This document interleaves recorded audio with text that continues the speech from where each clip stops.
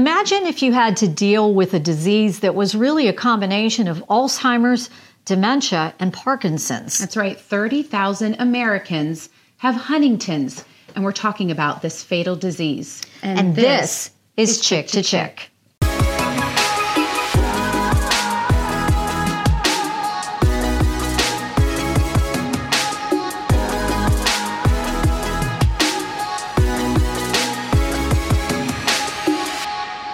The thing that I really love about doing our podcast is not only are we giving out information, but I'm learning things that I didn't know anything about. And you brought this to my attention. I didn't even know there was such a thing called Huntington's disease. I don't know what it does, how it works, who it affects. I don't know anything. So I'm going to be learning a lot in this podcast, and I'm looking forward to it. Well, I became a quick study because one of my dear friends has been experiencing it through her husband, and she's gotten very candid lately, and I just felt like it is something we absolutely have to share.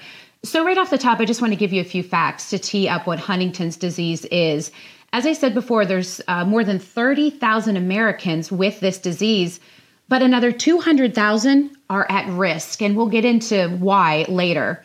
The symptoms sometimes don't show until your 40s or 50s. It's like a spasmodic involuntary movement, erratic behavior, mood swings, impulsiveness, and a lot more, because as you said in the beginning, it's a combination of some terrible diseases. And then there is a juvenile Huntington's does have a juvenile disease to it, and that's just absolutely awful because that's kids under the age of 20. Oh my. Yeah, it's terrible. And there is genetic testing that can be done to determine those things, and at pretty much any age. But joining us today is my dear friend, Amy Abbott. And Amy, I'm so happy that you're here to talk about this. I know it can be a tough topic, but you're here because you can give us kind of a crash course on Huntington's disease, right? Yes, unfortunately, I can. It is in my husband's family, and his grandmother and father and both of his siblings and my husband suffer from Huntington's disease. And like you said, it is genetic. So my children have a 50-50 chance of also having the disease. And tell us exactly what it is. You know, in the beginning, Flora talked about Alzheimer's, Parkinson's, dementia. You can't even imagine that all three of those things wrapped in one is this disease. I mean, is that pretty accurate? And ALS, you forgot that one. So yes, all of those in one. And that is a reason why it often gets misdiagnosed. It is so rare and doctors just don't encounter it often. So it can be undiagnosed as Parkinson's or Alzheimer's when it's actually a combination of all of those. I just can't even imagine. I mean, it would be tough enough to be dealing with symptoms of just Alzheimer's or just symptoms of dementia or just symptoms of Parkinson's or just ALS, as you pointed out. To be dealing with symptoms of all four of these diseases, I mean, I can't even understand that. I can't comprehend that. That just is unimaginable. And you mentioned that there is a family history. Are you concerned about your kids and how this is going to impact them? Sure, absolutely. But ultimately, it is their choice, and you cannot get the genetic test until you're 18.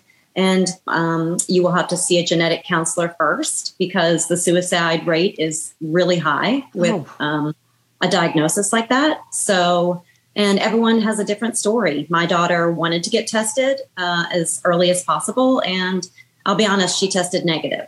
So that is a blessing. But my son feels completely differently about that. And that's not on his radar right now. He's 18 and he is busy just being a high school senior. So again, it's their choice. You know, learning about whether your children can get tested or not is one thing, but I mean, they've grown up with this. They've grown up with this in your household with Jody and with you being the caregiver. So I want to know, how did Jody get treatment early on? Is it sort of a standard, you know, one size fits all with this disease? How did that work? Oh, absolutely not. We actually, if we think about it, he started being symptomatic in 2012. But again, it's such a slow, gradual decline that you question yourself and you think, could it be HD or could it just be bad behavior? So it really took an intervention from my friends. Once his behavior became really erratic, to get him to go to a neurologist. And also his brother committed suicide from Huntington's disease. So that was the turning point for Jody to make that decision to go ahead and seek treatment with a neurologist. And then once we had that consultation, he did some testing within the office, and with his family history, that's all he needed. Sometimes you have to get a blood test if you're not symptomatic, but the neurologist was able to determine within the office that he was already showing signs. Now, something I know, just before you ask that, I think this is really important to know. When Jody got that diagnosis, when you as a couple, you got that diagnosis, immediately, what were you told to do immediately? Move everything into his name. He owned a business, and the doctor instantly said, you need to stop working, go ahead and apply for Social Security disability, and your decision-making and judgment and reasoning will become impacted by this. So go ahead and move everything into your wife's name. And she now needs to run everything and take everything over. You're making the hair stand up on my arms. I'm getting the chills just hearing you. I cannot... I'm speechless that this is going on, that I don't know anything about this. I've never heard about this. I want to know something. You're talking about your husband and what he's been going through. I want to know how this has impacted you. And what are you going through, and how has this changed your life? Oh, my. Well, there are good days and there are bad days. I will be really honest. There was a safety issue when he still lived at my house, for my children and myself and for him. So that is why he now lives in an assisted living facility. So that was pretty traumatic for everyone. My daughter and I are in therapy currently, still to this day, and he hasn't lived here in 2 years. It's a financial strain on our family because you can try to get long-term care insurance, but it's pretty impossible if Huntington's is already in your family. So they won't honor that. And so we pay out of pocket for Jody's care at an assisted living facility.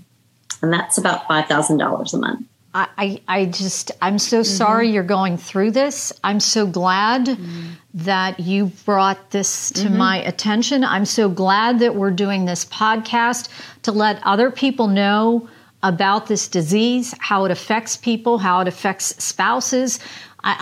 Carrie says you started up a Facebook page. Why did you do that? And what are you trying to accomplish with this Facebook page? Yes, and she and our mutual friend Jen started that Facebook page, and it really was to relieve the financial burden for our family. There is not a lot of generational wealth with Huntington's disease families because their money goes to provide care for their loved one. So they put everything in motion, and we started raising money. Last year, I held a walk for HDSA, which is the National Huntington's Disease Society, and raised over $20,000. But this year, when my financial burden became even worse, the three of us decided we need to raise money to help my family. So that's what we're going for now. And we're really just putting Jody's story out there to hopefully try to raise awareness. That's ultimately our goal. And I think that we're doing a great job with it, Amy, because we have about, 500 people following us now, and it hasn't been that long. What's it been, 6 months, 7 months, maybe? And people will comment on it, and they'll be so appreciative that you're sharing your story. I should note, Jody was a drummer for the band Fuel, which is out of York, Pennsylvania. So Jody was an incredibly creative, amazing, vibrant man, and his story should be told. We really want to highlight who Jody is, but we also want to let people know what's happened with Jody. And our hearts go out to Amy all the time about this. And I think that it is so beautiful, Amy, and we've said this to you before, that you've opened yourself up and you've been vulnerable and candid, because as much as the pain that you've had to endure and go through, you really are making an impact on folks. And a lot of our friends had no idea what was going on. So you brought that awareness way up, much higher, wouldn't you say? I do agree with that. And I would really advocate anyone going through this situation to tell people, because people want to help. People want to be supportive. I really tried to hide it for a long time. I was embarrassed about his behavior and about what my family was going through. And I mean, I just became exhausted. I couldn't do it anymore. And I really needed to rely on my friends and family to step in and help me. So, and the Facebook page is amazing. We have contacted people all over the world have contacted us and, just started friendships and try to build a community, just knowing that we're not all alone. Yeah, you're not alone, honey. No, you are not. And thank you so much for telling your story, for being transparent, for being honest. And really, the best thing that we can do is to get your story out and to get your message out, to educate other people so they understand what is this disease, because honestly, I didn't know anything about it. So thank you for teaching me something today. Thank you. Thanks so much for having me. I told you. It's an unbelievable disease. It just tears down a person. It tears down a family.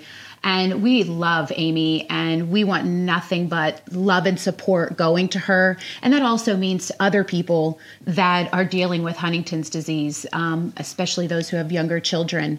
The Facebook page that we started is Jody Has Huntington's. It's on Facebook and it's on Instagram. And every week we post something. But then you can also go to the Huntington's Disease Society of America if you want to find out more. Well, the best thing to do is to educate people and to have people like your friend Amy come on and just open up. Open up. She has nothing to be ashamed of. She has nothing to be embarrassed of. No. It's a disease just like any other disease, and we can only help if we know more information. So we were happy to share this information with all of you today. And again, that Facebook page? Jody Has Huntington's. All right. And we will be back next week to chirp about another topic.